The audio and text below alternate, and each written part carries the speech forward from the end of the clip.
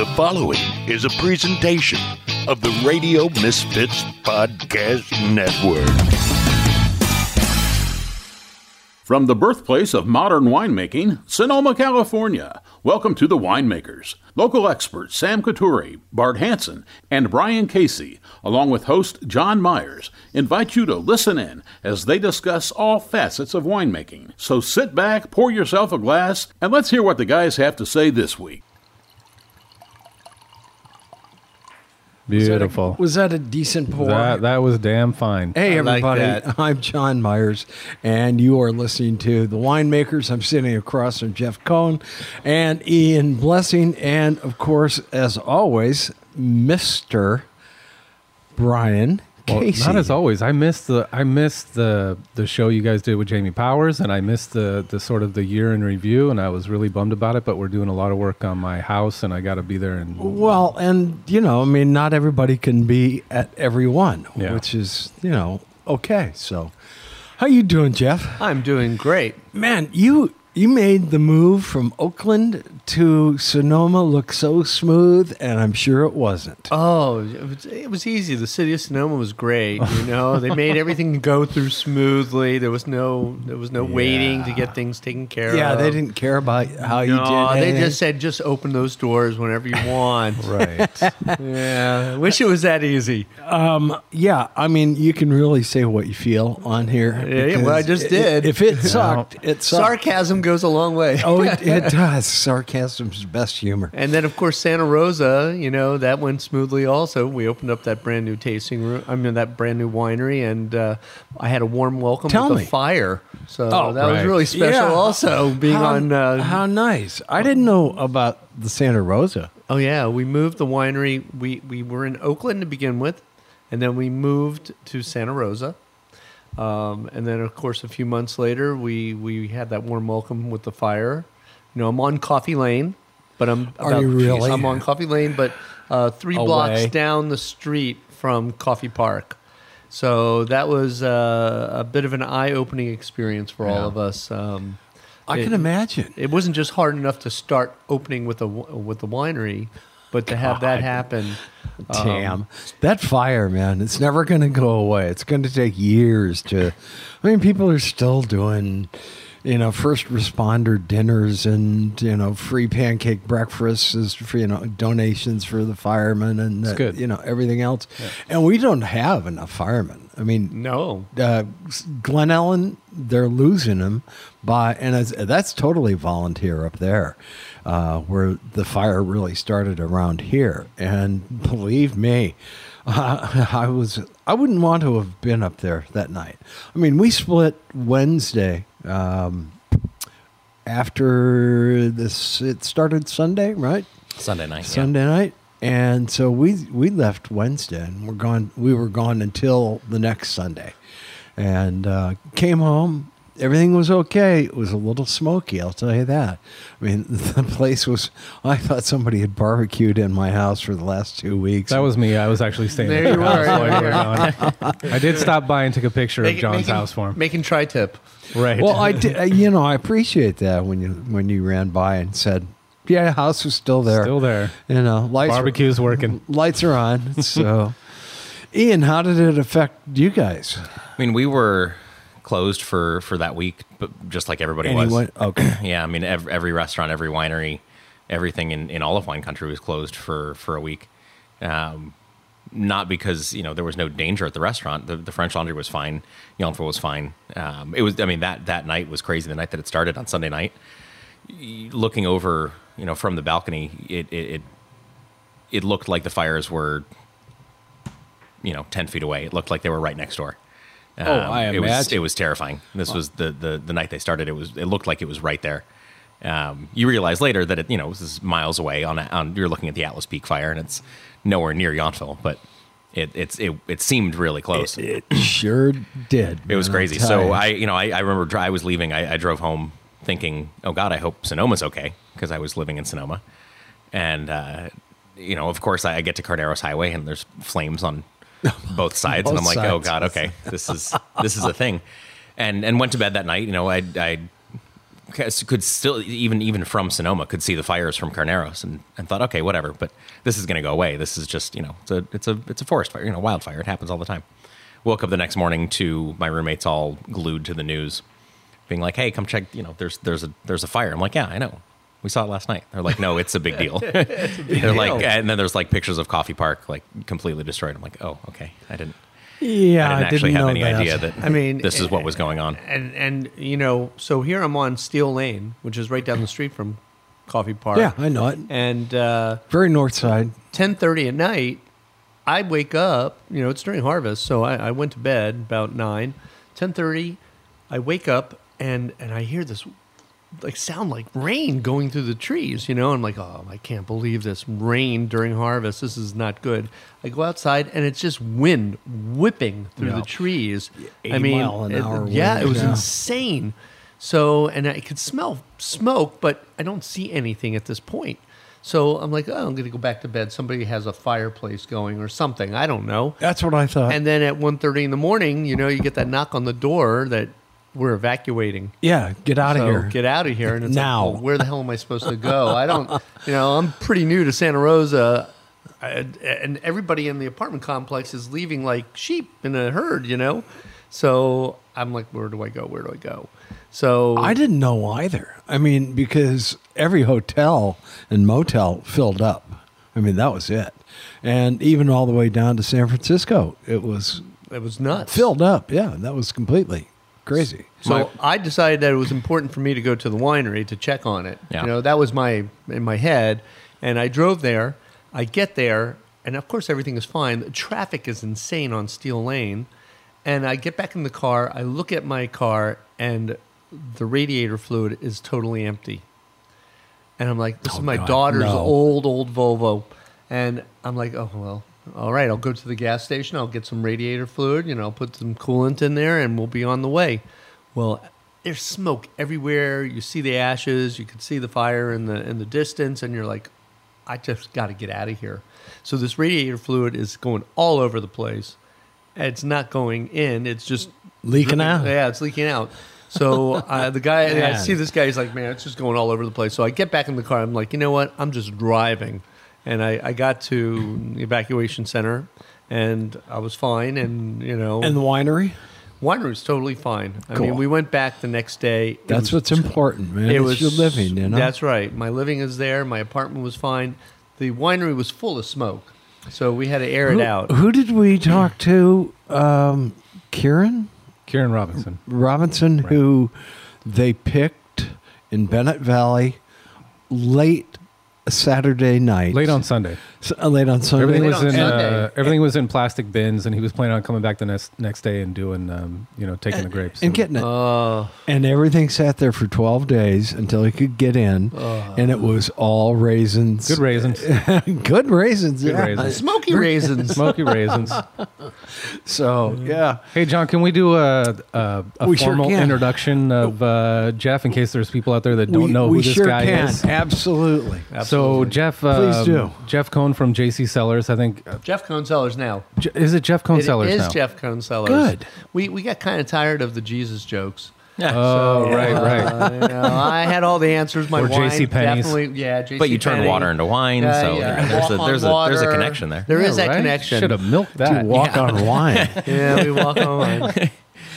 Crushing cake sales with the religious Jeff, crowd. I think Jeff started his. Well, you know what? Will you give us a little history of how you got into wine, and do me a favor and start in the Caribbean, because I'm curious about what the hell are you doing in the Caribbean? Oh my gosh! So I have an associate's in culinary arts from Johnson Wales in Providence, Rhode Island, and then I went and got my hospitality degree down in Miami at FIU. And I did, as I was telling you guys earlier, I had this class with this one professor, and he opened my eyes to wine. Even though I've had wine many, many times, but taking this one wine class really just, everything came together to the point where I had this wine class, then I had a lunch break, and then I had an English class. But during that lunch break, my girlfriend and I would go through 2 bottles of wine. Wow. I don't know how I got back to class and how I passed the English class. And then she would drive to A&P grocery store. She was a cashier. All right, and I don't know how she did that. She's now a lawyer, and we talk about it every so often that what the hell was going on with us, but something clicked that day that I just always loved the wine. So I worked in the hospitality industry for many, many years, and my last real job, I like to call it, I decided to take a job in the Caribbean. My girlfriend at the time, who is now my wife, she moved from Virginia down to Miami, and I was like, well, I have to make a decision, right? I got to make a decision where my relationship is going at this point. I went down there. I did a bunch of interviews. I got nothing. I was like, I don't want to work at any of these places, or they don't want to work with me. So I get a phone call from one of my counselors from FIU that we're still in touch with. He called me up. He goes, listen, I was at a bar. I'm sitting next to this young lady who works for Windjammer Barefoot Cruises, and I thought of you. Wow. All right?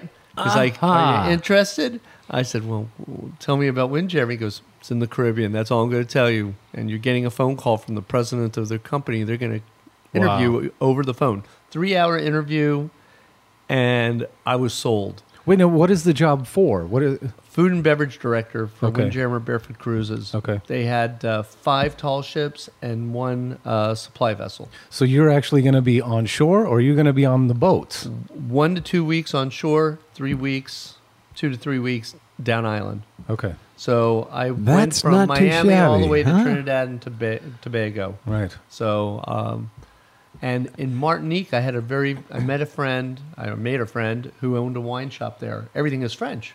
It's a French island. Oh, right. So on my day off, I spent a lot of time in that wine shop, and we drank a lot of wine. Yeah. So everything just started to roll. And, once I left that job in the Caribbean, I came back to Maryland, where I'm from, and Alexandra, my wife, and we got married, and I had to make a decision because I wasn't happy with what I was doing. And I think you have to be totally happy with what you're doing in life to succeed. It helps. It helps. It sure as hell. And after being married for about 4 months, I told her I wanted to go back to college to study wine. So that was, that's not what a wife wants to hear after being married 4 months and having no money coming in on your side and only on hers. But I did. I went back to school. I went to Fresno State. It worked. It worked, and I thrilled that it did. I think each experience that you have in life is a domino effect on what's going to happen next. And I think that job in the Caribbean really set the tone.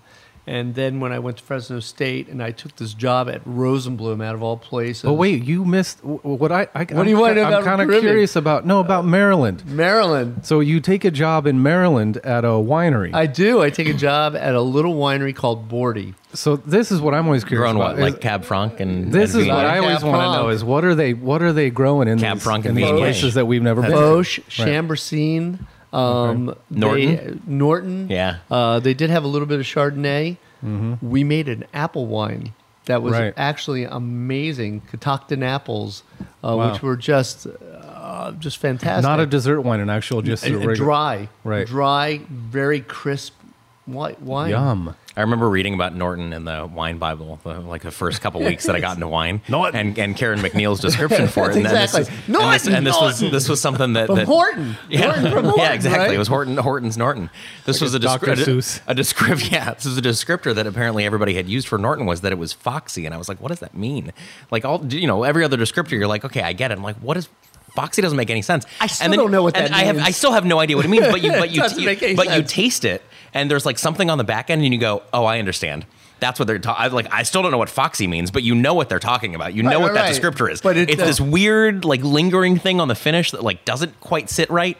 It's the same thing. So earlier we were talking about Christoph Barron's wines in Walla Walla, and there's always this common descriptor of wines from Walla Walla. It's this the rocks funk. It's this Cayuse funk, and you're like, what does that mean? I don't know. But then you smell the wine and you go, I know exactly what you're talking about. Right. Now it makes sense. It's this smell or this flavor that you can't quite identify because it doesn't have an analog. It's not blueberries or boysenberries or rosemary or whatever. It's not even blood. It's like it's just this funk that doesn't have French funk. It doesn't have a comparison in the real world. It's not even a French funk. It's not even French funk. It's just this thing that doesn't make any sense. It's like foxy. Right, It's like, what is right. foxy? I don't know. But you know what? When you smell it and you taste it, you're like, I get it. And then wines from Maryland. Who's drinking those wines? Is it primarily people it's in and people, around it's the locals. area? It's all locals. Right. And when I started at Bordy, they were like only 12,000 cases. They're like 150,000 cases now. Wow. They're gigantic. When I started at Bordy, I did everything from cleaning toilets, cleaning barrels, pruning, picking all day long. We would pick all day, and then we would pick up all the lugs on a truck and bring them to the winery, and then we would crush in the evening and process all night. Wow. And then I'd drive back from Baltimore, which is where the winery is in the hills of Baltimore, back to where I lived, which was another about hour and a half away. So, Geez, you had a nice commute. oh yeah, Wow. because there's no traffic in the Maryland, D.C. area. Oh, no, none at all. Right. Now, have you ever been, just on a total side note, have you ever been to Monticello? Yes. Okay. To the winery and up there in Virginia. Yeah. Yeah. Okay. Very small. Okay. Yeah, just curious. So- I think I went there as a kid, but just kind of curious how Jefferson and how he was a big... Well, his stuff didn't work out, right. So but they have the right Some things of it planted did. now. Yeah. He was quite the ladies' man. He was having fun. Hashtag me too.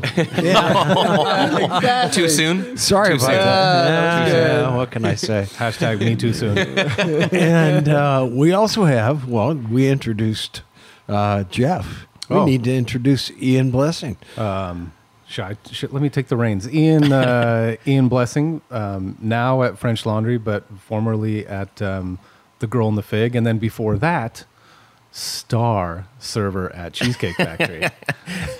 Sorry, I don't know if that's on your resume. Yeah, no, anymore. it is. Okay. And it should be. It's been an interesting progression. Yeah. Yeah, and Ian came to work at The Girl and the Fig, and we were so glad to have him, and became a manager there, and then really got into wine, and then has sort of cut his own swath in the wine business, and went for his dream job and got it. So we're happy to call him a friend and to have him here on the podcast. Absolutely. And Joan was saying, "Oh, I hope he brings some pick pool that was, cured down and with the sharks, etc. Make up some story. She don't just make anything up, She John. What are you just talking wanted about? you to make up a story about the wine you were going to bring, and that was it. Well, there is Plenty of stories. There is a story. It's not a made up story. So I brought a bottle of Picpoul Noir, which was actually kind of a joke almost, but I thought these guys would find it fun. So when I first got into wine, so this is what I find interesting about Jeff's story, getting into wine, and I think we all kind of have some version of this story, is that it started because we drank a lot of wine, and we all at some point we liked getting drunk and we liked the flavor of wine, and then at some point there's the turning point where you go, oh, there's more going on here than just getting a buzz. There's actually something happening here. Always something to talk about. There's too. something to talk about, Yeah. and it becomes interesting, and I think that's, people at the restaurant at the French Laundry will ask me all the time where I started, what I did before this, and I'll mention The Girl and the Fig, and they say, what about before that? And I say, the Cheesecake Factory, and they go, that's weird.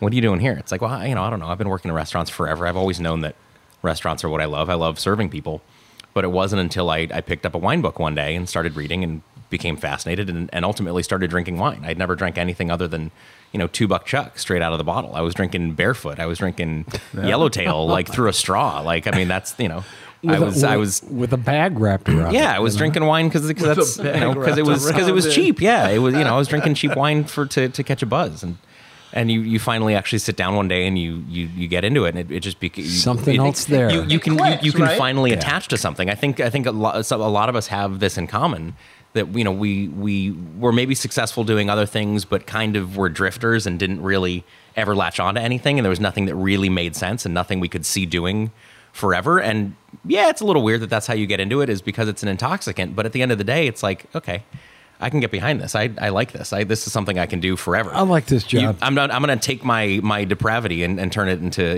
Why not? I'm going to turn it into a profession. That's perfect. So when I was first getting into wine, I was working at The Girl and the Fig, and Casey was a huge, Brian Casey. Do we call you Brian here, or do we call you Casey? I don't even know anymore. Okay. BC. This guy. BC. Brian Casey was my mentor. Brian was the wine director, and I was just, this kid moving to Sonoma that was really excited about wine. And knew nothing God, about. your I knew ego nothing must about. just be going through the Are you roof kidding? right now. Ian, just like you, John, Ian is one of those guys that I love being around. When people they take a genuine interest in something, and it's something that you love, you're so happy to have someone around that actually cares it was fun. what's coming out of your mouth. Because I you could need tell. a drinking partner Yeah, there, exactly. right? I could tell Right, that. I could tell somebody. that Brian had been. He was doing his thing. He was crushing it. He was running the wine program, and it was awesome. But he needed a wine buddy. He needed somebody that was like going to geek out and get really excited about these things. So at the very I'm just getting into wine. I knew nothing about Rhone varietals. I knew it was a cool idea. I loved the wine list. I thought it was fun, but I got really into Pickpool. I really attached to this really simple, basic, crisp, clean, kind of zippy white wine. And because I obsess over things, I started researching, and I found out the Pickpool comes in 3 colors, much like Pinot does: Pinot Gris, Pinot Blanc, and Pinot Noir. Grenache Gris, same thing. Pickpool comes in Pickpool Gris and Pickpool Noir. And my mind was blown. My little developing young wine mind was like, Yeah, totally. this is amazing. I literally had a dream. I came in one day and I told Casey that I had a dream about searching for Pickpool Noir. I had this long epic quest dream. I like it. And in this dream, it was hours long, and I was searching for this wine. I was searching because I knew that it existed, but you couldn't find it anywhere. It only existed in 2 acres in France, and it was either put into cheap table wine blends or the local stuff was just consumed there. And so I had this dream that I was on this quest to find a bottle of Pickpool Noir. Were you in France in the I dream? don't remember where I was. I think I must have. I think I probably flew to France. I think it probably started you go. here, and I flew to France, and I was knocking on people's doors, and I was trying to find it, and then British Air eventually, First Class. and then eventually, You I got Pickpool Noir. Hi, do you have a Pickpool? yeah, and then eventually in this dream, Pickpool. I found it. I found a bottle of Pickpool Noir, and I was so excited, and I was it was like the greatest feeling in the entire world, and then I woke up. And I was so crushed. I'm my first thought was so happy. I was like, oh my God, I found it. I can't wait to go tell everybody. I can't wait to taste it. I can't wait to pour Casey this Pickpool Noir. And then I realized it was a dream and that I would never actually find it. And there's an importer that I buy wine through in Washington, and he brought in this Pickpool Noir about a year ago. And it's $8 a bottle.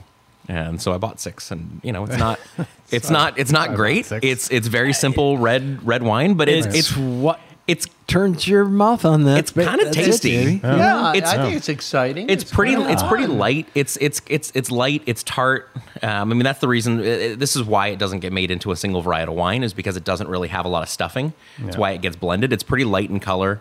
It tends to be high in alcohol, and it doesn't really have a lot of structure. But for the same reason that I really like, Beaujolais and light Pinot and really light red wines, this kind of does the same thing. It's light. It's tart. It's fruity. Fun It's easy. and It's easy drinkable. to drink, and it's $8. There you It's go. like It's if easy to you drink, just want to yeah. drink some red wine on Tuesday night, or 11 o'clock in the morning on Thursday. That's the way I go. Pickpool Noir is your I guy. think it has a pretty nose. It does. It is. It's surprisingly pretty. So, Brian, I hear you had somebody at Sante who had been listening to all let's get a shout out to Chris Yaryan, who used to come to Estate when Sandra owned Estate back in the day, which is now the General's daughter, and him and his wife used to come there all the time. They were regulars, and they popped in on New Year's Eve at Sante. We did a 7-course with. One of them did the classic wine pairing, and the other one did the premier wine tasting. But he said, I listened to every show. I said, great. I'm gonna give you a little shout out on the next podcast. Well, there you go. Did you get it? His name and everything? Yes, Okay. yes, yeah. So thanks for listening. We appreciate all you people local Boy, we and certainly do. and different countries around the world that we hear from too. Yeah, it's pretty amazing. Yeah. And don't be surprised now if you start getting business from this. Sam has had Well, I'm hoping. 4 or 5 direct sales from this. Yeah.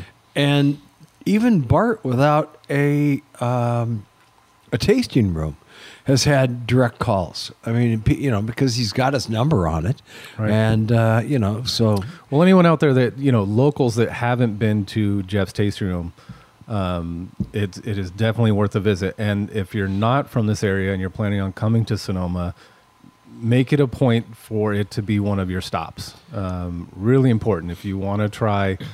Jeff is a master of Zin, Beautiful Syrah. wines. He's even made blends that have Petit Syrah, Carignan, Viognier.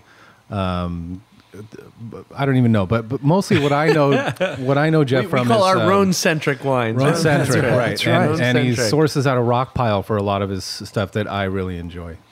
But And let's try some of his wines. We got a bunch of bottles open here. I fell Are you in on the love with Viognier? his Zin Castaneda? The Casada. Casada. Excuse me. And I think I brought a bottle of the 15 Casada today. It which was is- beautiful. And I snuck a glass of this. Now, what am I drinking here? This is the Two Guys, Two Barrels. Two Guys, Two Barrels. Which This is is a- what does that mean? You know, this is a project I do with one of the gentlemen who I met many years ago. His name is Yves Gangloff. In my mind, he is one of the finest producers of Condrieu and Côte Rôtie. He makes wines that are, as everybody would call, special. Yum. That's they're really not good. like anybody else's wines. And when I decided that I wanted to try to make Viognier, I got together with Yves, and we decided to work up at Stagecoach because we wanted to find a vineyard that had that kind of minerality.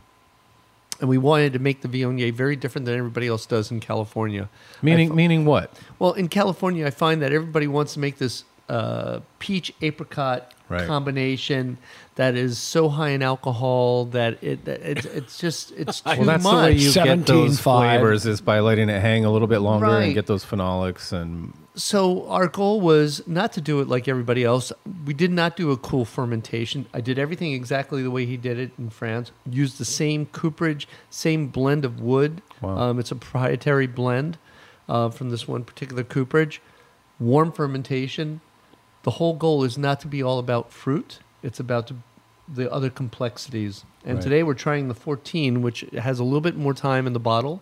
I really wanted to see how that was showing, and I like it because it's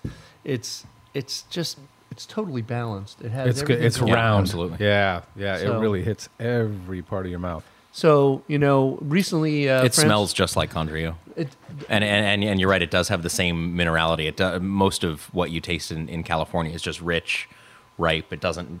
Condrieu is so different from most California Viognier, and this has a lot of similarities to that. I want minerality across the board on all my wines. It's very important that it has that mineral backbone. Do working with- you do any whole cluster? this is all whole crush? cluster Okay. and all fermented in barrel. 30% new oak. Well, you're doing what you all can large for the format. minerality. Right, large Right. format. I just let it go. Where a lot of people do cool fermentations. His concept is, you know what? The fruit is there. You need the richness, which Right. you get through a warmer fermentation. I know a lot of people think I'm crazy, but as you said, it's very Condrieu. It's Proof's really in the tasty. pudding. Right. Francois Viard, also from Condrieu, he came by not too long ago. He tried this in the tasting room. He goes, it tastes just like Yves Gangloff's. Yeah. So to me, that's the greatest compliment, and also the opportunity to do a project with one of your winemaking heroes, who now is my friend. And how did you guys meet? We met at Hospice de Rhone, or at Okay. that time, I think it was the Viognier Guild, and it was at That was a while back. It was a while back, called the 1998. Viognier Guild Yeah, because before Hospice de Rhone, really? Before Hospice de Rhone. Wow, how Matt weird. Gerritsen started It's this still in Paso still. in Paso. Matt So like we Gerritsen were did this. just focusing on Viognier. Like California was like, initially- nah, Syrah, whatever. They're like Viognier, this is the guy. This is what's Initially, going to blow that's right. California up is Yeah, Viognier. yeah, at that They're point. like, talk about putting your eggs in the not that. I have yeah. nothing against Viognier. I love Viognier. No, But but- talk about putting your eggs in the wrong basket. Oh yeah. So he does this thing, and the first night of the Hospice de Rhone or Viognier Guild at the time was Ronin Bowl. So we go to this bowling alley with all these winemakers from all over the world.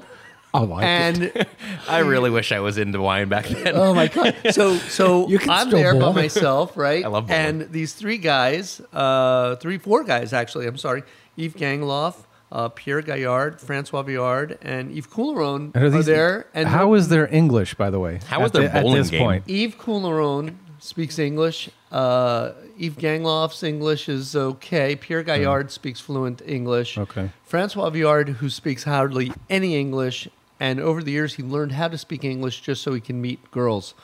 Nice. That was his goal. Not to sell wine, but to meet Makes women. sense. Oh, that's good motivation. All right. Well, he's French. All right. So these guys have nobody knows who they are. And I'm like, you know what? Come on, we'll go bowling together.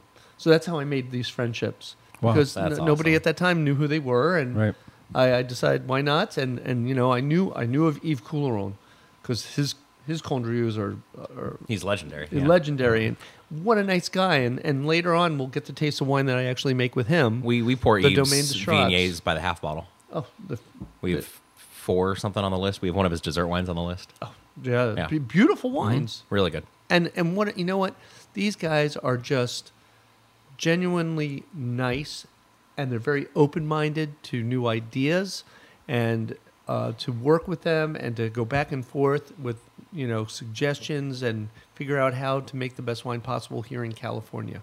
So So you just hook up with them, and then over a period of years, you guys are meeting at what I guess became Hospice de Rhone. at Hospice de Going Rhone, to the tastings, do it, hanging out with each other, and then decide let's do something together. let's do something together. Right. The first project I did was with Pierre Gaillard. We did a rock pile Syrah and Côte Rôtie blend, bringing over the Côte Rôtie juice on bulk No way. from Côte Rosier, and brought that over, blended the two together. That was just, we called it Pourquoi Pas because at bowling we talked about it, and he was like, why not? You shipped the juice from France? Yeah. How do you do that with How do you do it at all? legally It was done labeling laws? It was done in a big Nalgene container. What? So, yeah. So it was insane.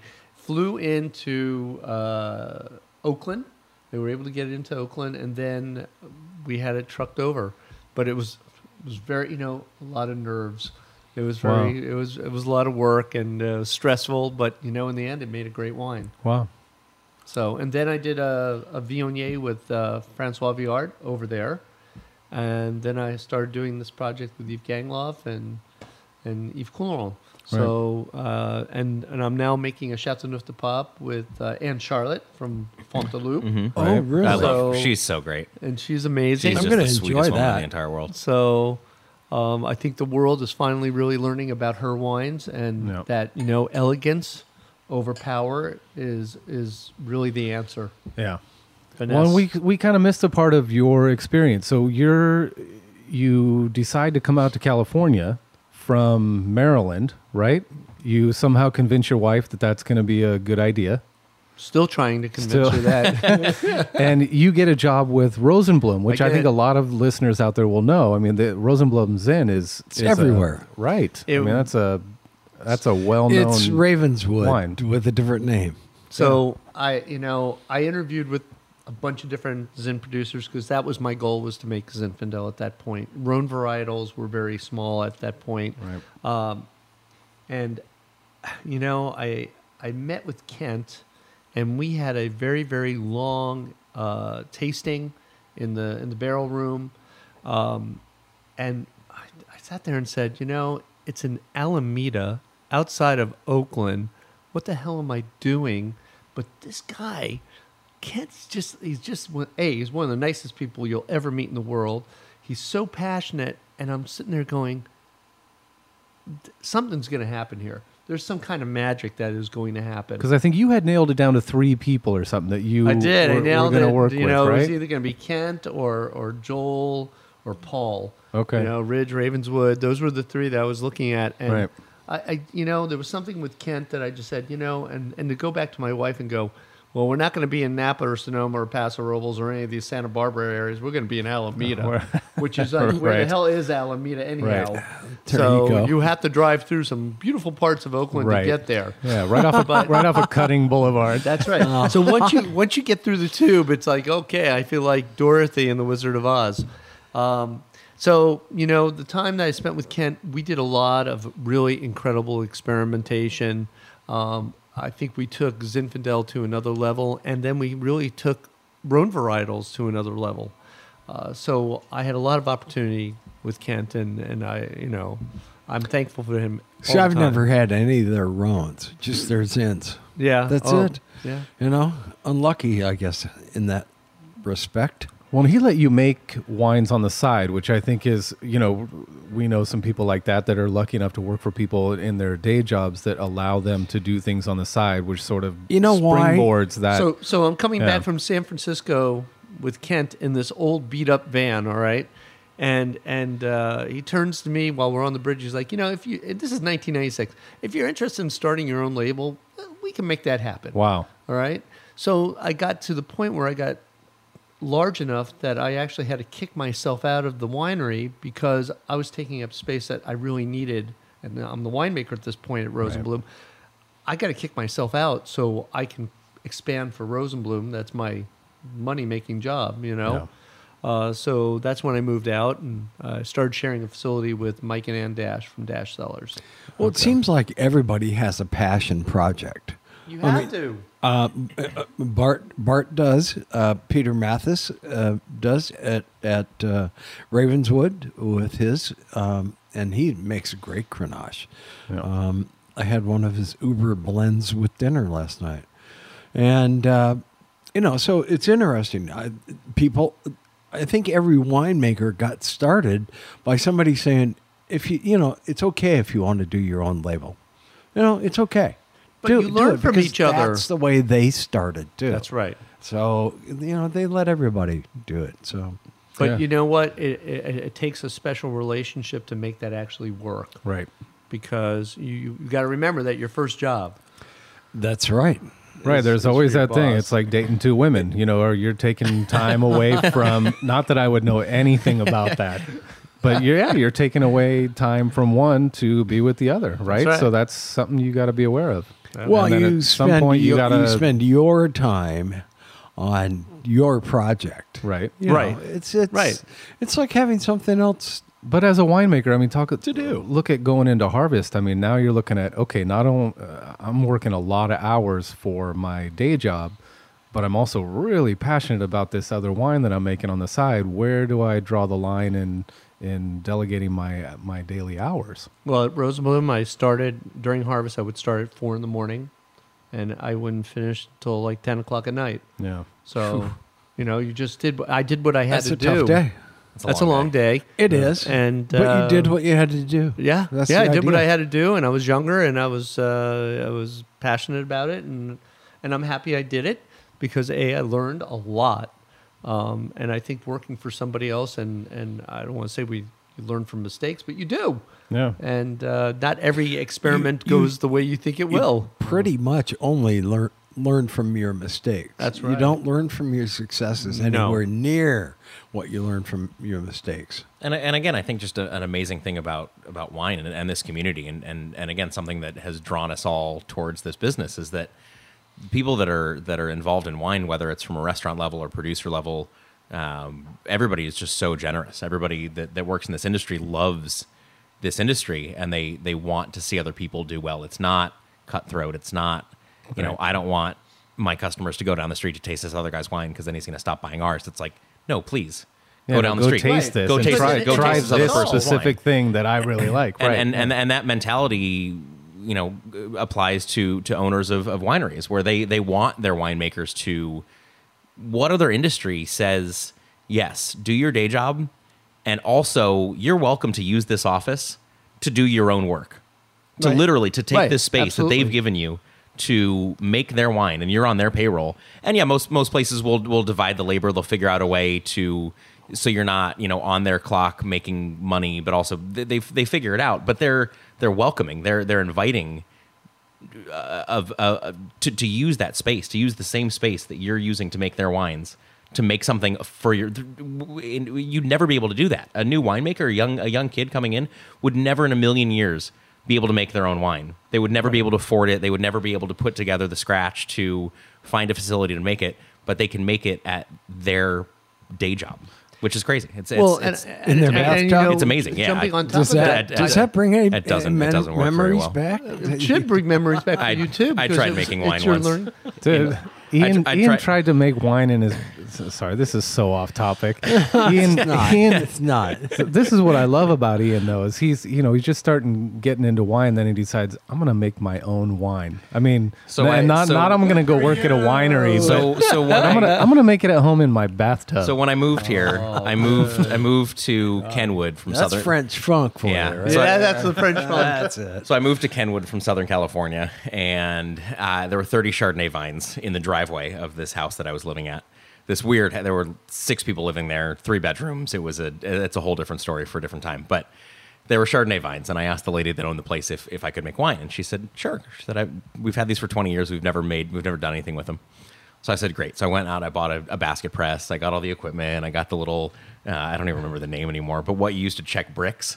Oh, yeah, hydrometer. Yeah. The thing that like telescope that you look through. Oh, yeah, refractometer. Refractometer.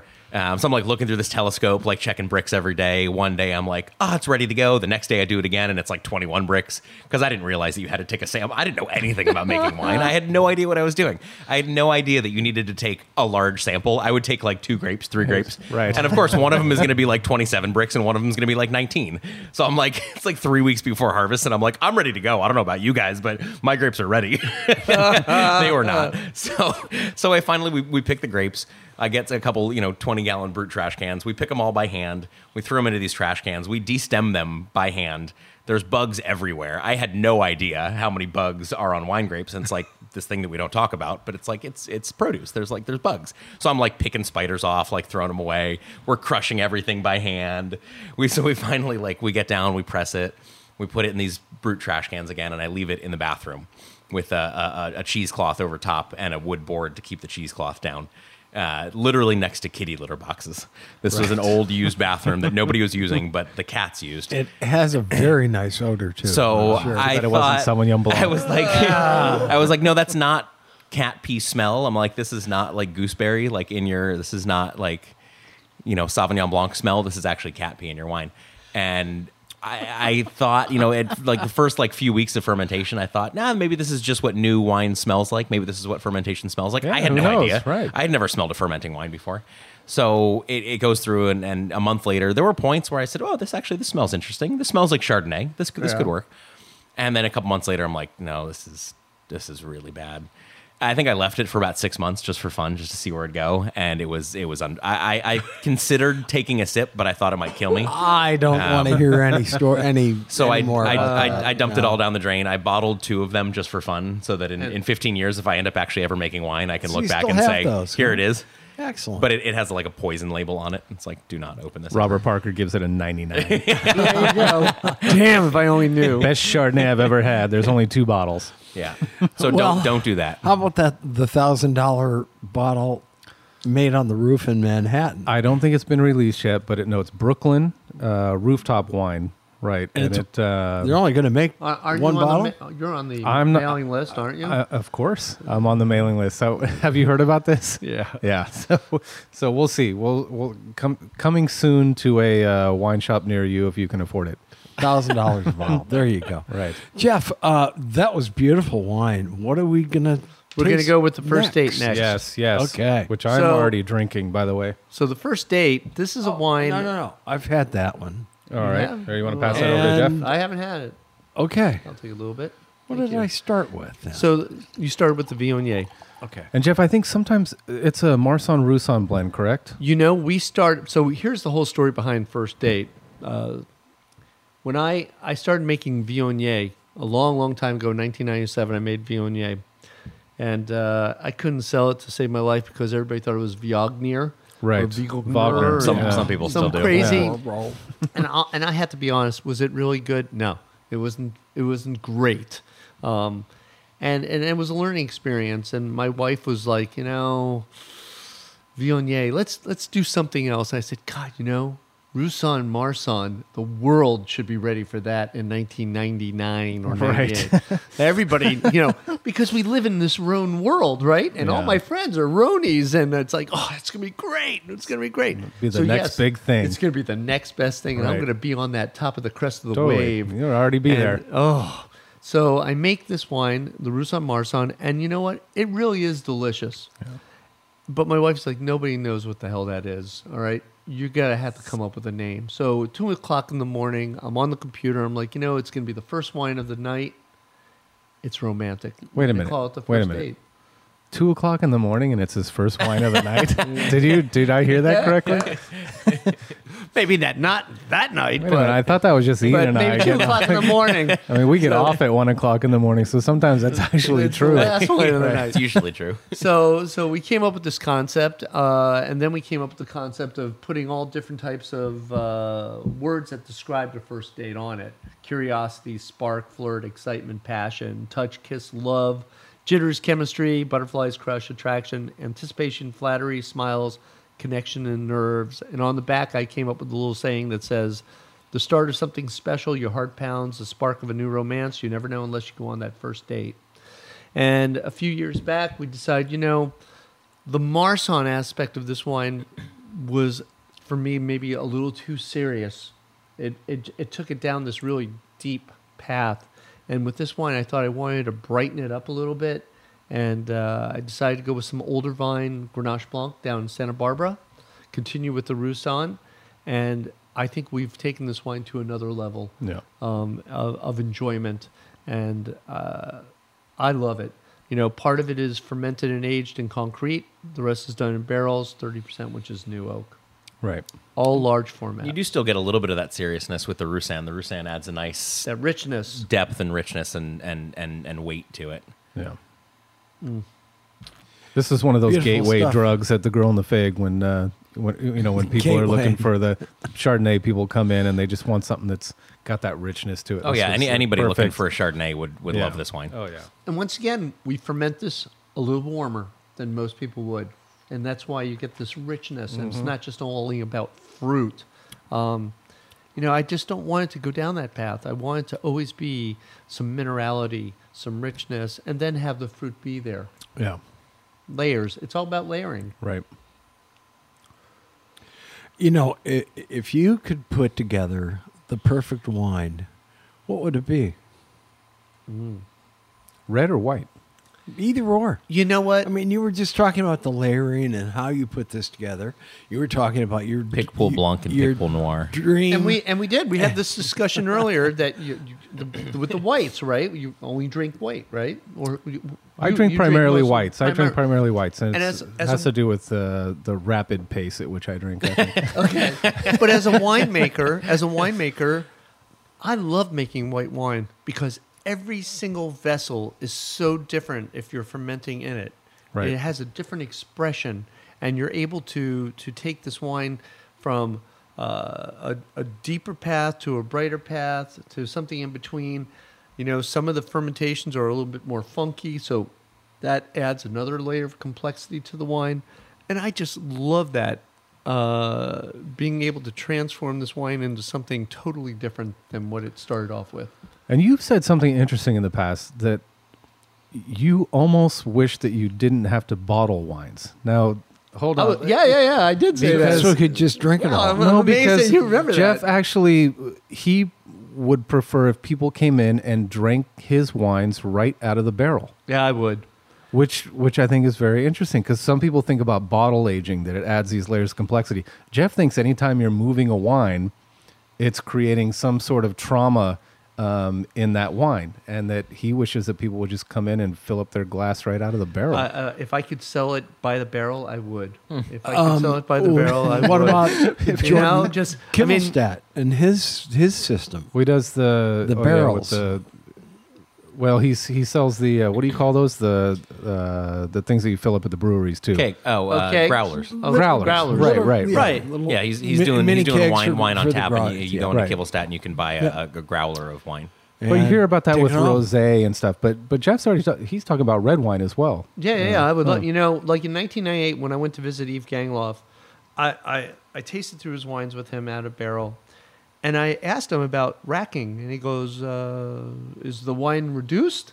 And I'm like, the reduction component, and I said, "No, it tastes great." He goes, "I never rack," and in college you learn you need to rack. He asked me, he said, "Is there a problem?" I said, "No, it's fantastic." He goes, and after that comment, I said, "You know what? My wine's not reductive. I'm not going to rack it." Right. and I want to leave it alone. I leave it in the barrel, 18 months with not an issue. And that's So why if, it would if, be. you're, if you're not racking, do you just, when you're bottling, do you just stop towards the We'll, bottom? we'll rack it at that point. You rack it at the you rack it once at the very One end. time. Because otherwise, what do most winemakers? They rack it a few times to I think, yeah, but get rid of the maybe sediment less little- and less little- now. little by maybe little. less and less. Yeah. Maybe cab producers rack more, but Yeah. I think Rhone producers as a whole, we kind of leave things alone. I think we've all started to learn that. Yeah. Right. Do you want to? I don't know how many people listening know what racking is. Do you want to explain Is- the process you know- of racking and why people do it? When you have wines in barrel, you have sediment that forms at the bottom. Also, because it's in a reductive state, no oxygen getting into the barrel, very small amounts, it can become closed and a little funky smelling. So a lot of people like to take it off the lees to make it brighter and fresher, and also to have clarity. So people will do that maybe 2 to 4 times during its lifetime. For me, I just want to leave everything in there, and just Look at let it be. champagne. Look at how many times they rack and riddle that. I mean, how many times? Oh, the riddling of the Yeah. of the bottles. yeah. I think what Jeff's talking about more is kind of like, I think of it like stew. When you make a really good stew and you leave it in the fridge for 2, 3, 4 days, as gets opposed better. to people It gets eating it better the and next better, day, yeah. it's Oh, yeah. it's That's right. it's Yeah, getting you're not that going to pull that concentration. stew out of the fridge and filter it. You're not going to right, that run doesn't it make any through sense. a Yeah, filter. run it and through like a cheesecloth. let's just Yeah, get the yeah. carrots and potatoes and Yeah. beef. No, you want that. I don't want the sauce. sediment. No, you want Right. everything I want in there. the I want that's everything. What, Yeah. that's what creates the sauce. That's And what the creates herbs, that right. that beautiful flavor of a soup that's been in the fridge for 3 days is all of those pieces of the vegetables and the beef like literally falling off. Yeah, and coming together. becoming part of the sauce. Totally. Yeah. Yeah. yeah. So that's what it's all about. Jeff, what else did you bring? Oh, I brought so many wines today. I know.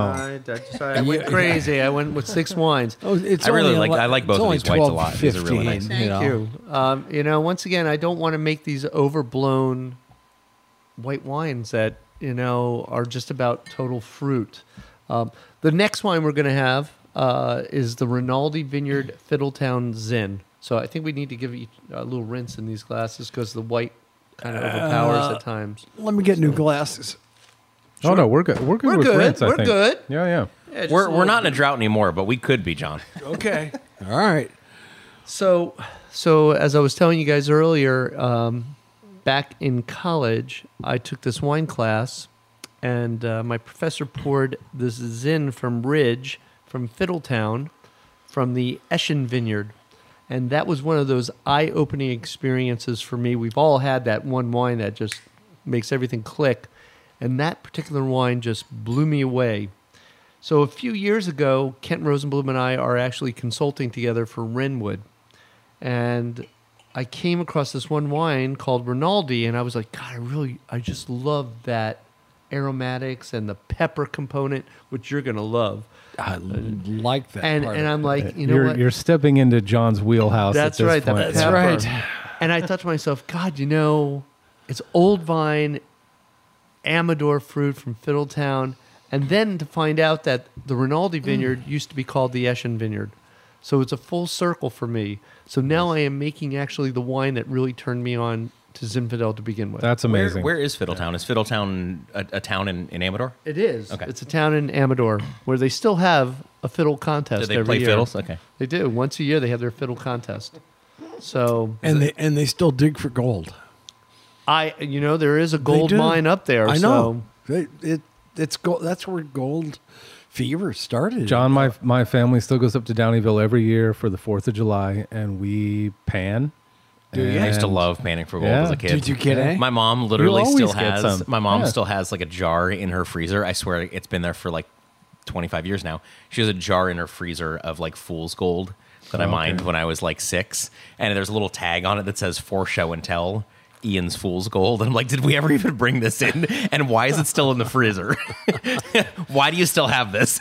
Every year I go back and I open the freezer and it's still there. I still have some upstairs. Yeah, it is full gold. And it's not even worth anything. It's fool's gold. But I had so much fun mining for it. I remember Right. it's you were such young a, too. It's It's such the a good time. magic, Oh, yeah. right? That's Oh, when yeah. you do it.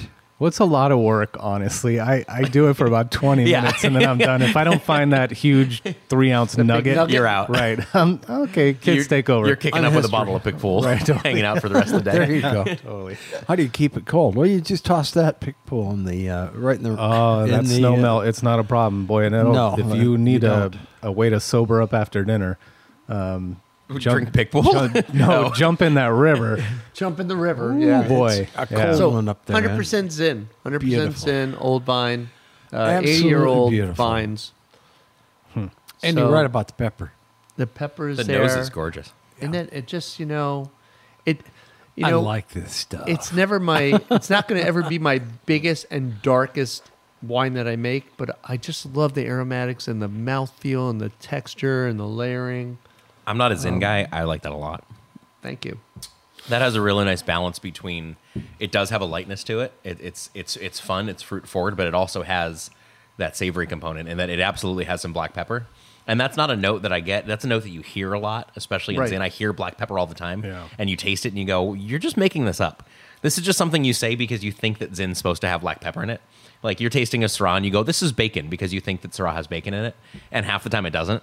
This has a really nice little rush and like just a little pop of black pepper right at the very beginning that gives it a nice savory quality. This toes a line between bright and dark, which Yeah, very nice. I like a lot. Balance. The Yeah, goal, the balance is the goal word. is to be very Rhone centric, and when you come to my tasting room, we have some sayings on the wall. One of them is from Yves Gangloff. We're coming down from Stagecoach, and I've got Gangloff and Couleron and Villard in the car. My wife is driving, and my wife, being who she is, turns around and asks them, "So whose wines do you like?" And I said, please don't say mine, because that's just And Yves Gangloff is like, "You know what? I do. I like your wines." And my wife says, "So why?"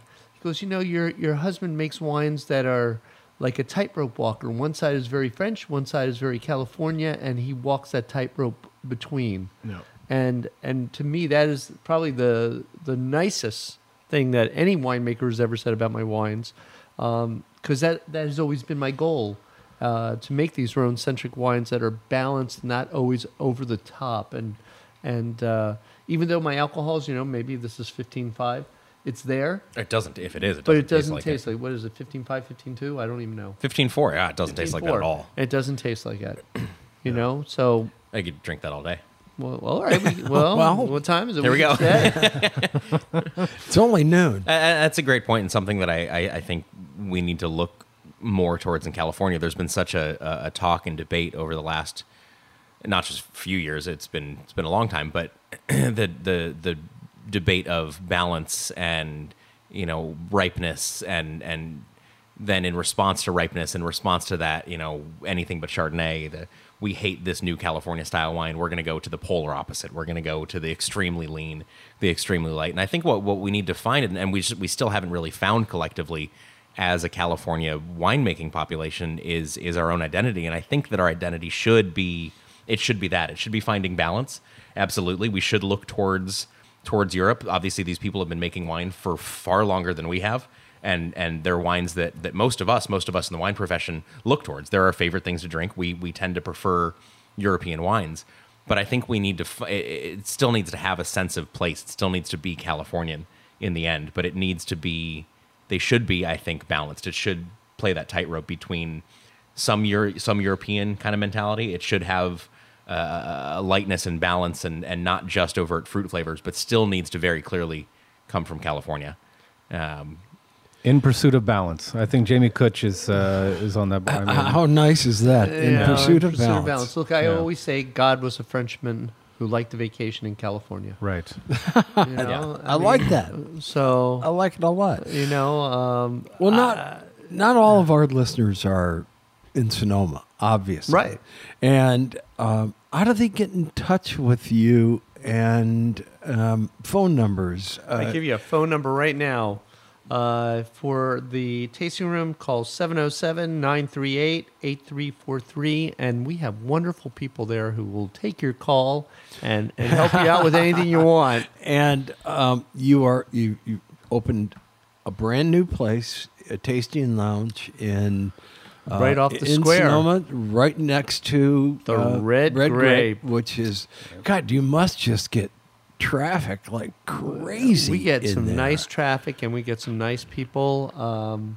It's amazing. We have been very fortunate. We have a lot of great neighbors.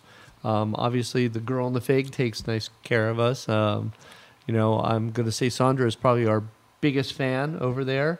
And I think the Rhone world in downtown Sonoma has really increased.